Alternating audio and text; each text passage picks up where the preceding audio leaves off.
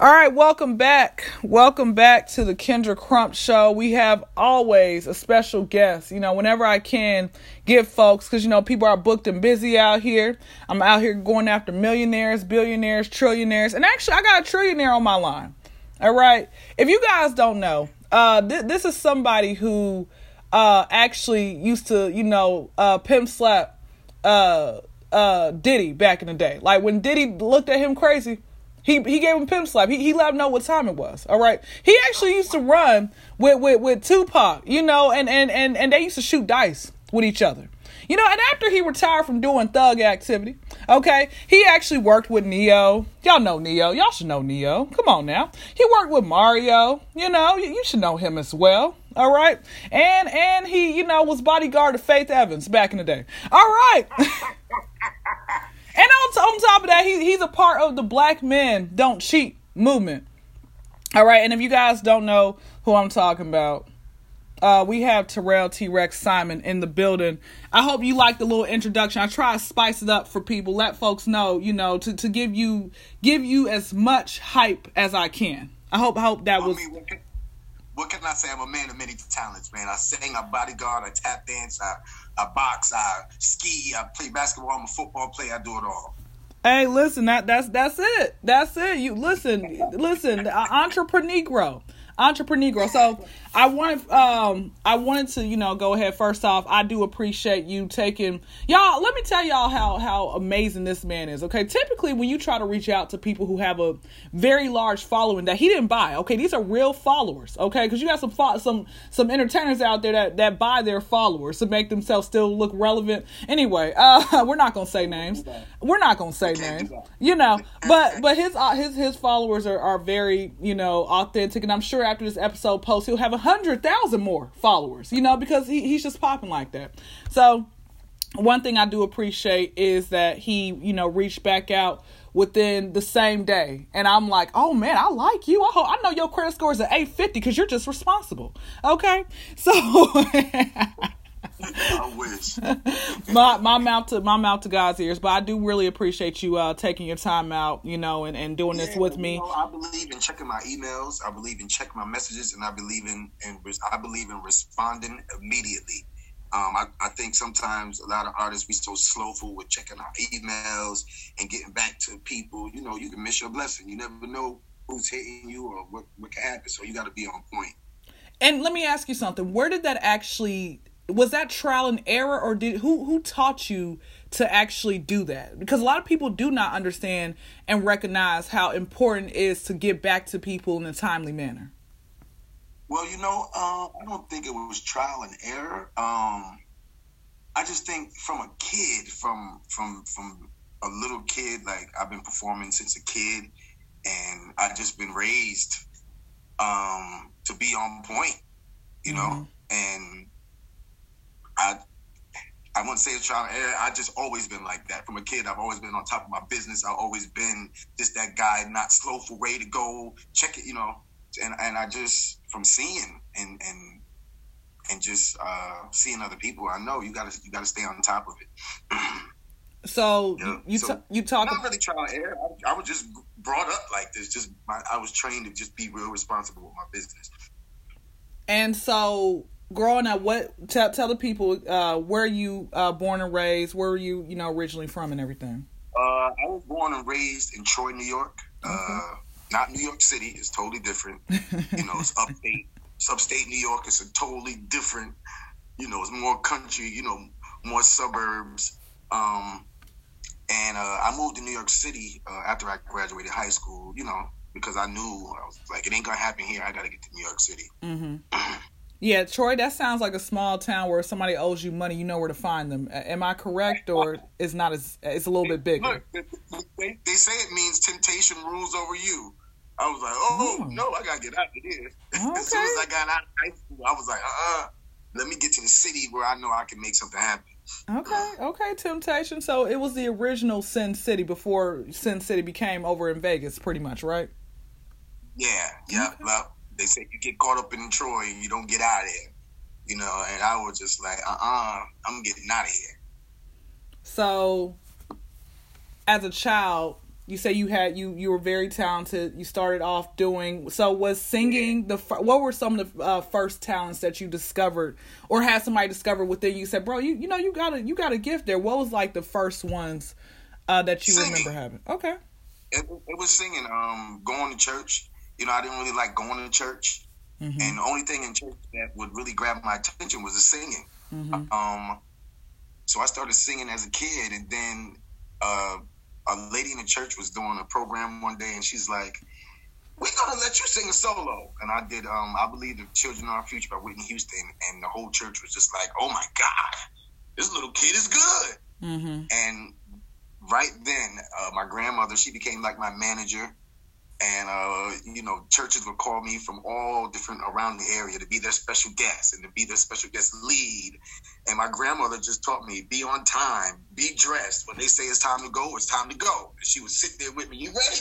You know, all right, come on, time to go now. You know, so from a kid, I've been trained. But singing was the first thing. And then dancing. I started dancing at a young age. So I joined this Detroit Boys and Girls Club we had.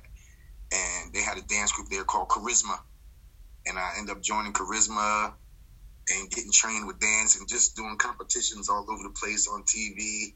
So I kind of like started dancing and singing like as a kid professionally, traveling the world and doing competitions and stuff like that. Yeah. Okay. Grant, you mentioned a couple points I want to hit on. Mm-hmm. You mentioned church. When did you know God was real for yourself? Like without, you know, your grandmother or other people, like when did you have that awakening moment? I think I was like 16. Mm-hmm. I grew up in the church and I was a good guy. I was getting good grades. I was going to school and, you know, a lot of my family members were involved in the drug business and in the streets. And as I got older, you know, I started wanting to be cool, hang out, and I ended up like on this, you know, selling drugs and actually, you know, I was selling crack. People don't believe me. I was like, yo, I was 12 years old on the block selling crack. All my friends that know me know. But I was out there, mm-hmm. and not really knowing the game. You know, just wanting to be cool and sell drugs and have the latest this and that, and I ended up messing up this guy's money from New York City one time, mm-hmm. and they was trying to kill me. It was over $100. You know, they sucking me into this house and pulled the gun out of me, had me against the wall. Like, it was just crazy. I was like 16. And I said, Rex, what are you doing with your life, bro? Yo, you out here, you're so talented. You can sing, you can dance. You out here selling drugs, you running from, causing all kind of problems in my family. You know, you running from these dudes, they owe them money. Like, you got to get it together. My grandmother, again, came to me and she said, after a big thing had went down with my family and these drug dealers, she was like, you should go with me to Revival tonight. And I was like, yeah, let me go to Revival. I got to get my life together. And that night, I went to Revival and got saved. And that night, I'll never forget, that was the night that I truly seen God and felt God truly for myself. And ever since then, I've been on the path, you know, to be better, to be a better person, to be a better me, to live right, you know, and live by God. Amen. You mentioned, was your grandmother, did she actually raise you, like, or would you just go to her house during summers or weekends? Well, we had a 3-story house, mm-hmm. and my mom lived on the 3rd floor. My grandmother lived on the 2nd floor, and my great grandmother lived on the 1st floor. So as a kid, you know, we in this whole house. I just go from floor to floor. You know, my mother be working, I'd be at my grandmother's house. This grandma be that grandma, be at that grandmother's house. So we all were in one building, you know, with different floors to mm-hmm. it. So they pretty much practically raised me. Then my mom went to the Army for a little while. So my grandmother was real important in raising me. She was there and getting me to church. Now, with your mother going to the Army, was it like more so, you know how like you like Army brat in a sense like that, or you can pretty much stay in the same state that you initially were enlisted yourself in? was it like that where your mother did move around, or she pretty much stayed in the same state? Yeah, she went. We were in New York. She went to North Carolina. She was based out in North Carolina, and she went out there. I forgot what they call that. Basic training when you first go for like 6 months. Yeah. You know, she did. She went and she did her, initial time, and then she came home and she was like, "I got to raise my child. I can't be running out here." My mom was also a nurse, so she went back being an LPN and being a nurse. So she was gone for a little while, but not too long. Got my you. grandmother, Got you. Of course, held it down. Gotcha. And I'm the only child too, so not like I have brothers and sisters. It's just me. You guys didn't have any pets, or did you have like your imaginary friends, or what would you do to like keep your who like, or any cousins around the block? Yeah, big family. So my cousins was always around. I got like 80 cousins. My mom had a bunch of brothers and sisters. My dad got a bunch of brothers and sisters, and then they had a bunch of kids. So it was always kids around. I was always at my cousin's house, always at this house. And they was telling my mother, "You need to have another child. That boy's lonely." My mother said, "Okay." She said, "Well, we're going to get him a cat." So I ended up getting a cat. Okay, cat man. Okay. Yeah, Snoopy. It was black and white. We called him Snoopy. And that was the closest thing that I had to, a friend or, which kind of, in my older years became a problem because, you become like this needy person, and I went from being alone to never wanting to be alone. And that just became a real big issue. Now I'm back alone by myself. When were you able to finally break that being alone? Like you say, okay, I'm gonna break free from this, me not being needy. When did you get to that realization where, okay, I have to break this, chain that it's over me? When did you get to that point? You know what? The more and more popular and the more famous I got, the more and more jealousy, the more and more things started happening around me. And I could start to see that I was on my way down from just the company that I was keeping. Whatever the situation was, I was ready just to keep it moving and keep it going higher and moving forward. And just had a lot of people around me that didn't have the same mindset. So this was just basically recently. But I was the type of guy, everywhere I went, I had 15 people with me. Even in my house, you wake up and be people on my floor, people on my couch.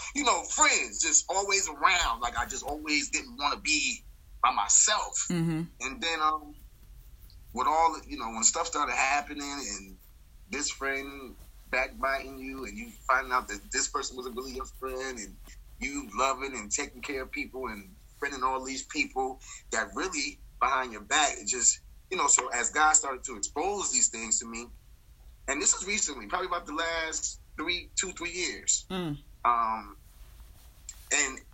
he, when God do something, he do it. He just thought half of them moved away. That one moved. Most of them I ain't even had to do nothing. God was taking care of it for me. This one moved away. That one moved away. And then, the music business is crazy, man. And you wonder, you see, Michael Jackson, the richest guy in the world, all the fans. And when he died, he was by himself. Whitney Houston, the biggest star, when she died, she was by herself. Prince, we can go down the line. These are the richest, most popular, famous people in the world. Why are they alone? That's There's true. Nobody around? That's you mean true. There was a nobody? Nowhere? Y'all dying by us. It just gets real lonely because you start not to trust people. And it's just a lot of things that go on behind the scenes, and you just rather just be by yourself. You know what? That's real. You know what's so crazy? I had this thing about myself where I was like, oh, I actually thought for so long that I wanted everybody I came across to be my friend, because I didn't. Yeah, go ahead, laugh. Go ahead, laugh. Because I was like, oh, I don't want any enemies. I don't want no one to sit here and plot on me, whatever else it may be. But you got to watch your friends too, man. And then on top of that, and be the one. They Biggie will. Small said it. Be the one to smoke blunts with you. Now they want to grab the knife and come and get you. And I've had some crazy experience with the people that I thought was my closest friends. Mm-hmm. And you come to find out, God say, I'm your closest friend. So now I don't mind being by myself. I don't mind. I'll go out. I'll travel. I go alone. I'll be by myself. Have a good time. I get out. I meet people. But he took away that longing of just being needy and needing to have people like around me and with me all the time. And that's true. And then Tupac also said the realest people don't have a lot of friends, man. And it's okay to not have. Or what I used to get upset as well was the fact that my phone, my text messages, it's dry. Like I'm typically always the one reaching out to people, right? And then I'm like, man, why can't my phone, be blowing up? But then it will on Instagram. My Instagram DMs be crazy, I'll get a show. I give you a show. I can link the radio. I give you the link the radio. I do it. I'm just that type of person. Like I'm a giving person. Like, and I want to see everybody win. But when you start to see that you're giving and giving and giving and giving, and it's not being reciprocated, like you go, you know what? I'm out. I gave you that link, and I just see you got that link, and you're not gonna return. As things start going, you just be like, okay, nah, I can't do that. One thing you don't want to be taken advantage of. Mm-hmm. They will. People will take advantage of you now. If they allow, they will do that. They will do that. Mm-hmm. Yeah, they come in sheep. What they say, they look like dressed in sheep and wolves. They come like wolves dressed in sheep clothing. Yeah. Bible talks about that. Let me ask you this question. When was the very first time, if not the first time, the most memorable time when you actually did realize people don't care about you? These so-called friends are really like your enemies. When did you first have that aha moment, like a story when that happened? Well, honestly, I've always felt that way, kind of certain people, but I had a very, very, very, very close friend that was a close friend of mine. I can't say the name. No, don't say names. Yeah, I don't want you getting sued for defamation of character, even though it's true. Yeah. Like you got receipts. Somebody I worked for, and I just gave my all, like sacrificed, cried. Just went through turmoil to make sure that this person was good. Mm-hmm. And come to find out, this person, this was recent, maybe 2 years ago, this person that was my friend over 20 years. Mm-hmm. Come to find out, it wasn't really my friend. Just using me, for whatever they could get out of me to benefit them. And it's a hurting, sad thing. Mm-hmm. But then you come to realize, you be like, God, man,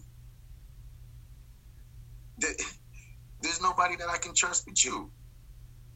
We put our trust in people, we put our trust in things, and God will make a situation happen just to show you that I am God. Mm-hmm.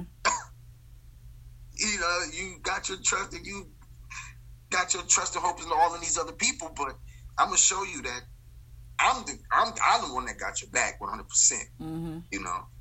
So sometimes God, will make situations happen just to show you or prove to you, who He is. And at the end of the day, we still gotta have a forgiving heart. So you can't be hating, because that stuff will mess you up. You get mad and you hating on the person. Other person went on with their life, ain't even think about it. You sitting over here mad, hateful, and God can't bless you because you have all this unforgiveness. So, it's a mature state. You realize what's going on. You say, hey, you know what? My brother, you might have you did me wrong, but you know what? I still love you. We all make mistakes, and you got to be mature about it. So it hurts. But we know that God He's a keeper, man, and He'll keep your heart, He'll keep your mind, and that's why it's just so close to have a relationship with Him. Mm-hmm. He'll bring a side out of it that you wouldn't understand. You say, you know what? Well, why did they? And He'll say, you know what? Well, this is why they're like that, and you can go back and say, oh, that's why they're like that. Maybe it's the environment they were raised in. They just don't know no better. Mm-hmm. No, that's it. Father, forgive them, for they know not what they do. Have you, since that incident had happened, did you seek therapy, or how did you? What were steps of healing? What were your ways of healing from the situation, or are you still healing from it? I'm still healing from it, but I had to totally block this person out. Okay. That was my way of healing it, to totally take them off my Instagram, totally take them out my phone, totally I had to exclude 100% myself from that situation so that I could take the necessary time that I needed to heal without going back and forth and seeing this person. And, and I'm still kind of healing from it, but that's how I had to do it, man. I just had to totally cut it completely off, and not be able to see it or be around it and go the other way. And would you also say you had to cut the people associated with that person as well off, or is it just so you won't be reminded of them as well? As that another way, or you're like, nah, they didn't. The family members or the other friends didn't do nothing. Let me just cut this person off. Yeah, just the one person. Okay. Look, everybody's different. Some people, once they upset with you, they unfriend everybody you associate with. Like, what did I do? I just said hey to you the first time. Yeah. I'm not like that. I'm like, nah, you can't suffer for what they did. I don't want nobody to be mad at me for something that somebody else did. Yeah. So yeah, just the person, gotta go, and I just can't be, not forever. Maybe one day, and I'm in New York City. You can't be in New York City without hearing that. No, of course. Well, let me ask you this. I want to, kind of backtrack with, you said that at 12 years old, because I want to, just get into a little bit. 12 years old was the first time you started selling drugs. Was it a was it a family member? Was it a good friend of yours at the time who said, "Hey man, you want to be put onto this?" Or were you like, "Let me just see what the hype is about. Let me see." What motivated you to say, "Hey, let me just go ahead and sell crack"? Well, I've always been mature for my age. So even though I was 11, I was hanging with 16 and 17-year-old cousins, and they were all doing it, and we was all getting money, and most of our parents at the time were doing drugs. So they weren't really, we were grown, we were mature for our age. We weren't bad running around shooting people and, being in chaos. We were mature young drug dealers. And it wasn't my cousins that said, "Here, you take this." Just me being around it. And I learned who they was getting it from. And I said, you know what? Hey, everybody else doing it, I'm going to do it too. And once I learned where to get it from, I took it upon myself to do it. But being around in that environment, they didn't stop me. They didn't go, "Oh no, cuz you can't, you shouldn't be." Okay, cuz, come on, let's get this money. Now I'm getting money with them. Let me ask you this. Did you have, how there's always an OG who tells you, "Hey man, stay away from this." There's always that one OG. Did you have that OG, or was it pretty much you on your own in that sense? I didn't have nobody telling me that. Yeah, and my mom was working, and she was married at the time, and just busy working and trying to take care of the house. So she really wasn't on me, And me growing up being such a good kid, nobody believed that I would be doing something like that anyway. So I was really sneaking around and doing it. People knew, my cousins and uncles, but at that time it was just the thing to do.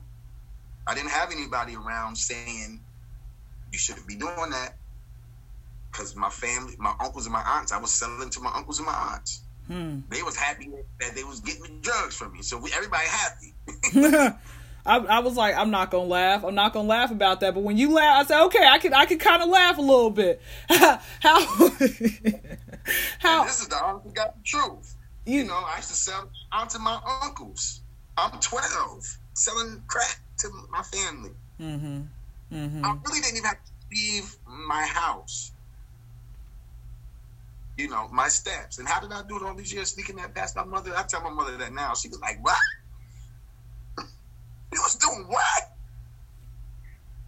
Well, I'm glad. Listen, I'm glad you know you can keep it real with moms now. Some people just they try to die with certain information. Now, look, ain't nothing you can do now.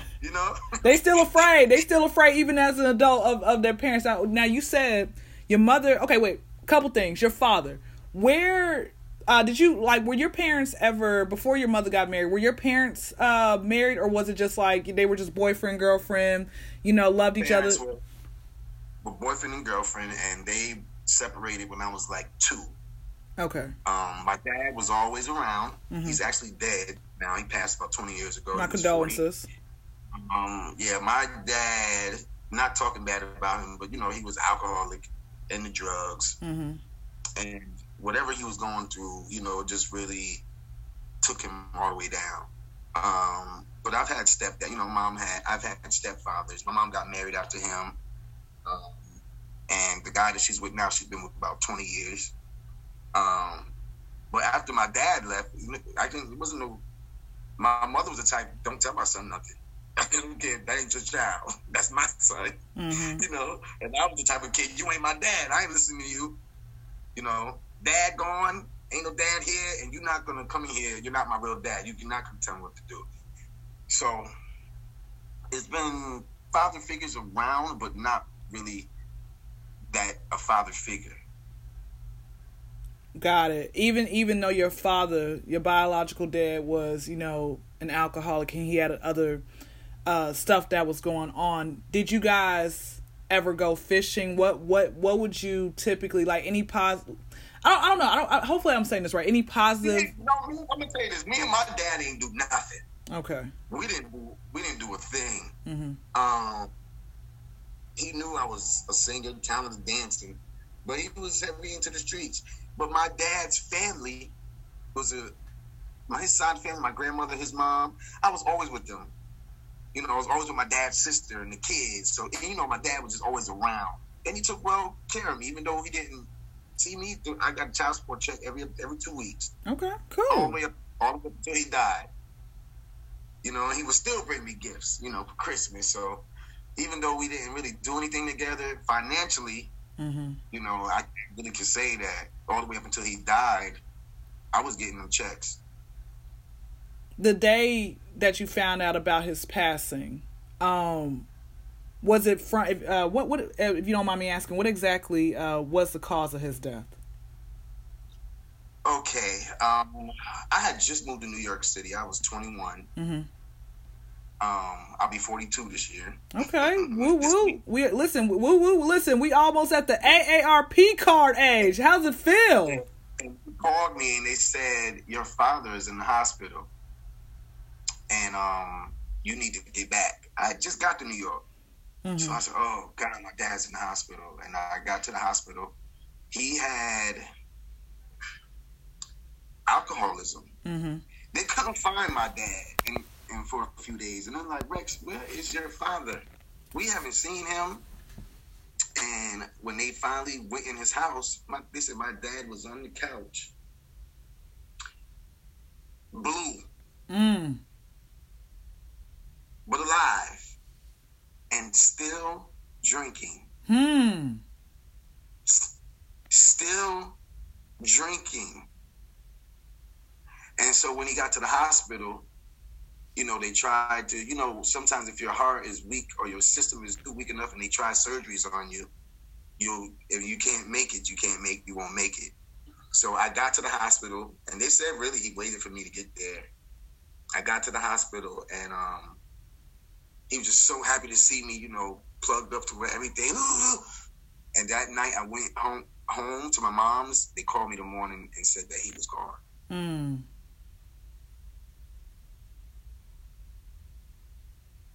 On top of being a diabetic. So that's why I'm just like so. I'll be 42 this year. People like, Rex, you do not look 42. You're in your 20s. No, I'll be 42 this year. The way he went out, I don't eat meat. I'm a vegetarian. Like, I'm just so cautious about my health and things like that because it's just, I can't go out like that. That's respect. That's real. 16, You leave. Wait, how's your aunt and uncle who you sold the crack to? How are they doing? Like, are they how like over the years? How have they been doing? Still on it. 20 years later. Do you try to help them, or you got to the point where you say, you know what, there's nothing I can do? When I first got saved, when somebody first gets saved, you be on fire. And everybody's the devil. I went through that phase. When I first got saved, I was like, oh, no, you need to get saved. And then as I started getting older and going through situations in life and learning and seeing for myself, I started to see it's not that simple. When you're addicted to something, you're addicted. And it's not even you anymore that wants this. It's the drug calling you. So, a lot of times we mad at the person, but once they get that drug and they get addicted, it's now outside of them. So, it's just a hard thing to kick once you're addiction. And you can say, drugs is addiction, but anything that you can be addicted to, you can be addicted to Pepsi. Addiction, period. Once you're addicted to something, it's hard to get off. And a lot of them just fighting that fight, man. And they still fighting it. Did you have an addiction that you were able to, go cold turkey on? A lot of addictions. Cocaine, weed, liquor. Now, I will have a drink every now and then, still, and I may even smoke a blunt every now and then, still, but it's under control. At one point, it was out of control. I was touring the world, I got in the music business, and just, that life that they push at you when because I'm singing gospel, but I started out on the R&B and the hip-hop world, traveling with Lyfe Jennings and just touring, and it's about fun. You get to LA and coke is not something that's considered, oh my God, he's doing cocaine. It's a fashionable, pleasant drug that everybody does at the parties. Yeah. I think that it's called a rich white man's drug or so. Yeah. But you before you know it, you'll be addicted and not even knowing you're addicted. You start doing it on the weekends, then it's Monday, you're still doing it. Then it's Tuesday and you're still doing it. It's Wednesday, Thursday, Friday. Now you're doing it all week. Before you know it, you're way out there. So, again, my dad is, and the way he went out stops me, pauses me a lot. Because I'll go, wait. Okay, Rex. You went too far, bro. You do not want to go out like that. So I had to go cold turkey. I just quit. Really? You didn't go to rehab or anything? Nah, I didn't go to rehab or nothing. Because, I wasn't out selling my body. I wasn't out fiending. But I didn't have to do it because I was touring and I was making money, So I didn't really have to be out fiending. Maybe if I wasn't touring making money, I would have been out like that. But, and then the fact of having my job, me having to sing, me having to be on TV and having to be in front of people, present myself, you don't want to look crazy. So it's a lot of things that contributed to my soberness. And that was going to be my next question. Could people tell that you were on drugs, or were you showing up late? Was it affecting your performance? Nope. Not at all. Actually, it's part of the best performance part of my life. That's real. But it do start taking an effect on your vocals as years go by. So, my voice is pretty good right now, but because of the drugs and the drinking and the partying, I lost a lot of range in a lot of areas in my voice that I can no longer go to because of that. And I don't know. I say, you know what? God probably got my voice where it is right here because this is where he wanted it. Gotcha. You know? That's real. When did you? Well, let me ask you this question. Okay, 16. Okay, you're 16. You go. Go to the revival. Now you're saved. All that type of stuff. You graduate high school. As soon as you graduated high school, is that when you when did the record companies start coming around? When it came to signing your name and like the managers, like when did that? At what age did that come about? Well, I told you my grandmother was my manager. Then I was a dancer, as a kid, all of that. But when I graduated from high school, I said, from watching MTV as a kid, you see everybody move to New York City. So that's what I did. I ended up meeting this guy named Danny Easton, who had a community choir, like Hezekiah Walker. Mm-hmm. He was big back then. And they were traveling around, and he offered me a position, a lead singer position in his choir. So that's what got me to New York City. I started traveling with his choir, and I moved here. And I just got on the streets of New York. I was going to open mic. I was going to anything that I could sing at, I would sing at. And then one day this girl in my church came to me, and she said, I have a friend that works at Sony. You should meet him. She had seen me singing in the church every Sunday. And I was like, oh, okay, let me meet her. She said, I'm going to invite him to your next concert. I was doing R&B showcases. And this guy named Phil, who I still work with to this day, came to my showcase. And he was like in the royalty department at Sony. He wasn't like, one of the A&Rs. But he was in the office and around people. And he came and see me. He was like, oh, man, I would love to work with you. Me and him started working together. Now, at this time, Lyfe Jennings had just got out of doing 10 years in prison. Mm-hmm.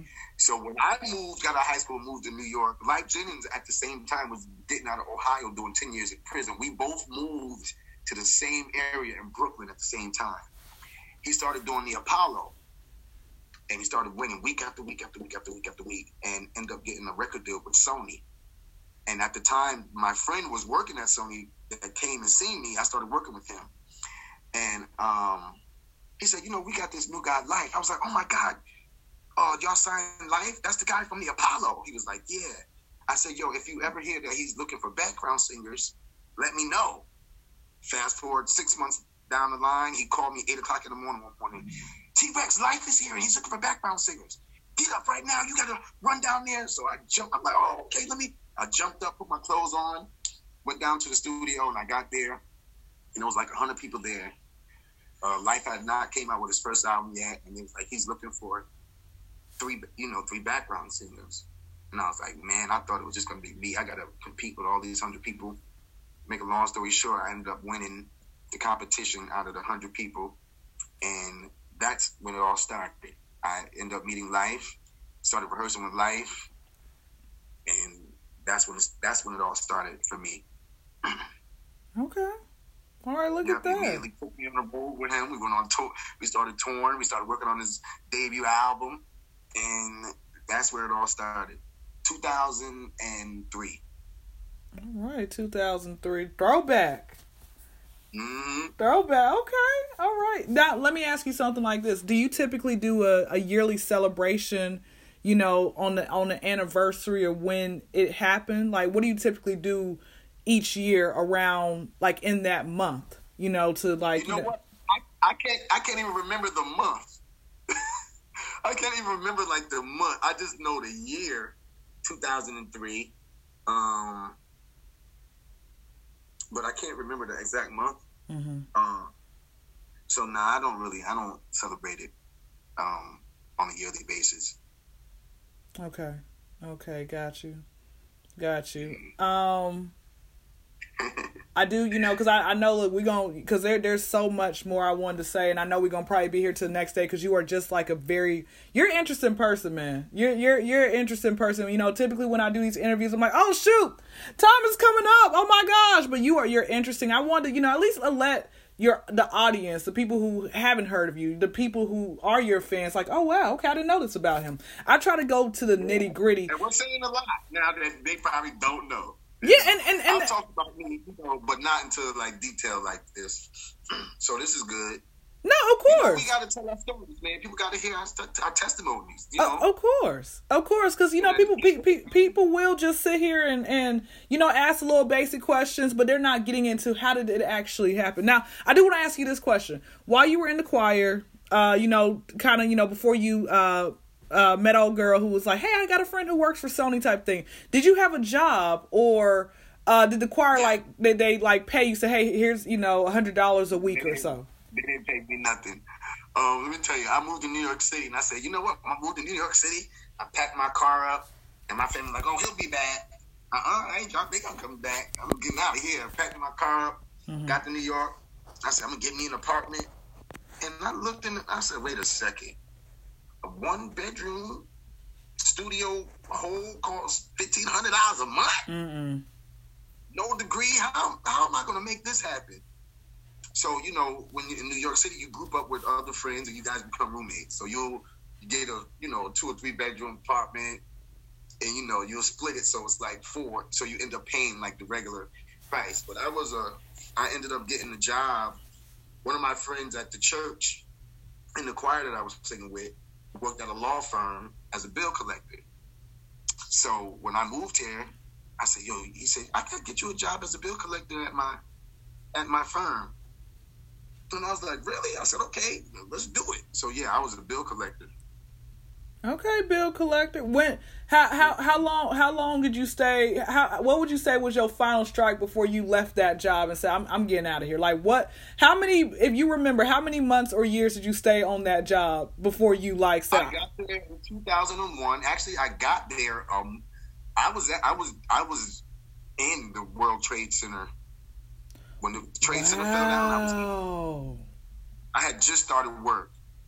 So that was 2001, and then I ended up getting fired because I was young and didn't want to go to work. It was partying, so I was there about a year and a half. Okay, and that's good. And then from then, my mom, you know, she was a nurse. She was making a whole bunch of money. She was sending me money every week. Mm-hmm. There you go, you know, for me to get by. But I got fired from that job, and I ended up meeting Lyfe. And I was homeless when I met Lyfe. And I remember one day we were going home from rehearsal, and Lyfe was like, "Where you going?" I was like, "Man, I've been sleeping on the trains." Da da da. He was like, "Bro, go get your stuff," and I ended up moving in with him. And he pretty much took care of me. You know, I was working for him, but we became family. You know, he was in prison. Didn't really have a lot of friends, you know, and you know, people go in prison, come out, they're to themselves. Mm-hmm. So because we were rehearsing and touring so much, we ended up becoming family. And I moved in with him, and pretty much was working with him and stayed with. Then I ended up becoming his assistant, you know, his road manager. So, you know, he moved me in with him, and I was staying with him for years and years. Mm-hmm. That's family. That's family for life. One last question, and then we're gonna get to the a fast 5 random polling questions for you. And there is no wrong or right answer. So one last question. You said that you were homeless. Was it an ego thing as to why you never made it back home? Because once your folks said, "Oh, you'll be back," was it an ego thing? Like, I'm gonna prove to them, even if I am homeless. Let me tell you this. It was ego. Mm-hmm. I had got to one day. Let me tell you something. You know, and this is so embarrassing. It's okay. I was in the streets, taking showers when I could. You know, staying at this person's house, this person's house, this person's house. You know, not staying nowhere too long because I didn't want to get on nobody's nerves. So I had a bunch of friends. I would just go and stay one night there, one night here. You know, every night I had a place to go. But you know, it was getting rough. And I went to one of my friend's house and took off my shoes. And let me tell you something. It stuck up the whole house. They were like, whose feet is that? I was just like, oh, no. I'm not a dirty person. I grew up in a clean house, clean family, you know, but I'm out here struggling, not being able to take showers, you know, got my bags in storage, you know, just like trying to figure it out. And I didn't want to go home because I was like, I'm really not homeless because I can just go home. Mm-hmm. But I'm going to... And then one day came and I was at my last. And I remember just crying. And I'm going to tell you this. I was about to call my mom. And because if my family knew I was homeless and out here, they would have been like, boy, if you don't get home. I got to my wit's end. I was getting ready to call my mom. And my phone rang. Mm-hmm. And it was Ashanti. And Ashanti, I had met friends with a choreographer, and he said to me, Rex, Ashanti wants you to sing background for her. She wants you to come in and audition. And I said, are you serious? He was like, yeah. I'm telling you, I was getting ready to call my mother, Terrell was coming home. And I went the next day with Ashanti. I called my mom. I was like, Ma, Ashanti just called me. I need some money. Like, I just got a gig. Da, da, da, da. I went to that Ashanti gig, and I was rehearsing with her for like a week. And then I met Lyfe Jennings. And ended up leaving Ashanti to go with, not working with Ashanti and going off with Lyfe Jennings. Look at that. Look at God, man. That's what I'm talking about. That is exactly what I'm talking about. Hey, man, shout out. Shout out to all these people. That's what I'm talking about. Shout out to God, man, making this all happen. So let's go ahead. Yeah. I'm going to ask. I was on my way home. I said, no, I can't. No, I'm done now. Ego done. I'm going home. Mm-hmm. In the middle of the street, just walking lost, crying in the middle of Brooklyn. Just lost. Mm-hmm. Just lost. And my phone rang. And it was just to give me hope because my ultimate destination wasn't Ashanti. And that's why I tell people, you just got to keep working because you don't know. God can bless you any given moment. At any time, your phone can ring and change your life. Mm-hmm. And that phone call changed my life. That's real. There it is. That's motivation for the people. I'm gonna ask you 3 questions, three just random polling questions. There is no wrong or right answer, and then I want you, to. I'll definitely drop, your links and everything in the show notes once this once this hits YouTube and everything. But all right, three questions. No random, no wrong or right answer. All right. What's the best birthday you've had thus far?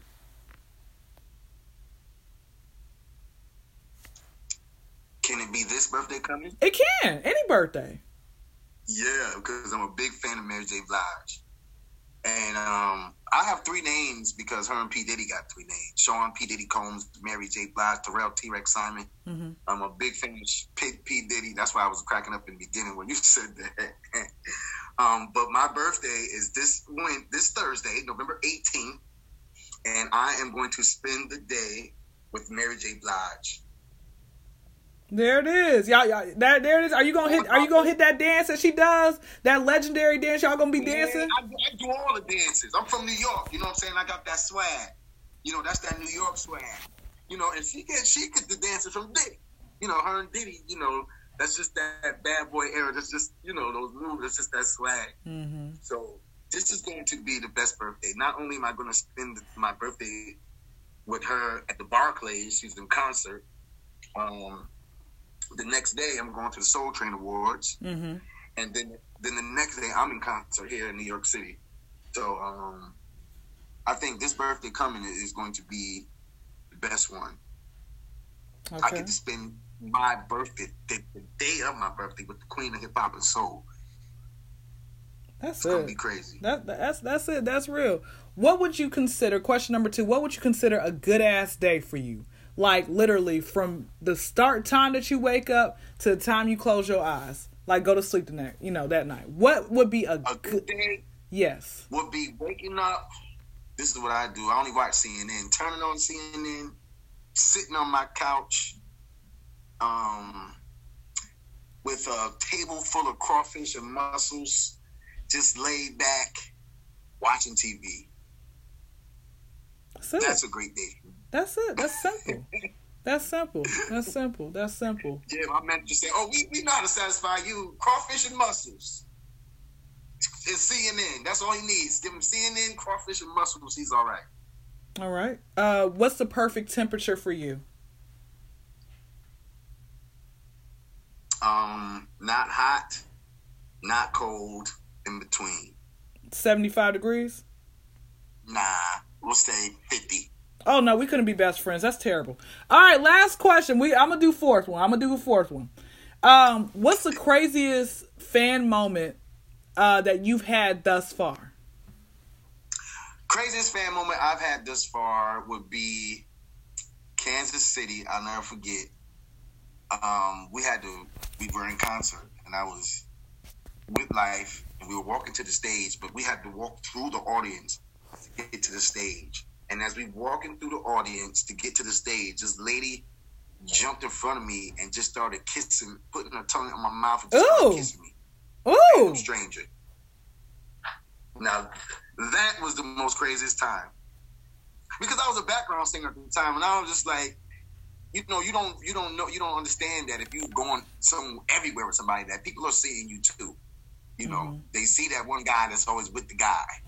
So that was crazy to me. And I couldn't stop it because I was just like in shock, first of all. And then like it just happened so quick. So that was the craziest thing. Walking through the audience, this lady just jumped out and just started kissing me. Okay. And all right, you know what? Let me hit it with number 5. I'm gonna do number 5. And I typically ask, one more. Now, this is literally last one, okay? And I typically ask every one of my guests this, okay? Because I know, that this is what makes you unique. What is a black movie, TV show, or character that's popular in our community that you just don't really care for? Just give me one, because I got like 10. A black actor or comedy or comedian or something that I really just don't care for. Yeah, like a movie that's pretty popular in our community, a TV show character. Now that's a hard one. That's popular in our community. What's that movie that just came out with all the African clothes and the guy just died that was the main character? I ain't talking about the guy, but that movie and it was like black people and we were like action figures. Let me Google. You said black Shakanda. action. Shakanda. And they were like Shakanda. What's that? Shakanda. What's that movie? I don't know. I haven't. This just came out. It came out about 2 or 3 years ago. Kanda, and black people. Are you talking about? Wait. Oh shoot. You talking about? I know what you're talking about. I haven't even watched that. I still haven't even watched that movie all the way through. So I know what you're talking about. It's called Black Panther. Black Panther. Black Panther. But you know what? That's real. Because let me tell you something. I don't like the movie Friday. So there it is. I'm sorry. No, you don't. But listen. T-Rex. What the thing they say? T-Rex, don't apologize. That's what makes you unique, because you're not going to like everything. With that being said, that's how we going to end the show. Okay, we're going to end the Kendra Crump show on that note. I got your information. I'll put it all in the show notes. I do appreciate you, brother, for taking out this time, speaking with me, enlightening the people something that they did not know about you, something that they could learn. I think one of the main parts is like, man, keep God first, and God has really brought you through a lot and has helped you. I appreciate you, man. This conversation was very therapeutic for me. You sometimes you just be so busy and working. You never really sometimes can sit back and listen and be like, wow, I went through that. So this really just kind of like took me back all the way to the beginning of my career. And wow, God is good. I've come a long way, man. That's it. Amen to that. Well, make sure you guys please support. Don't be in his DM asking him for money. He ain't got it. Okay, if you can ask for money, you can go ask for a job. With that being said, that's what we gonna end it on that note. Women, listen, man. He don't want no groupies. He likes a wholesome woman. Okay, if he's not interested, he's not interested. Okay, no means no. Okay, yes still means no. Don't grab me and kiss me out the blue as I'm walking down the street. Don't do that. Like, have some self-respect, lady. All right, y'all. That has been another great episode of the Kendra Crumb Show. And we out.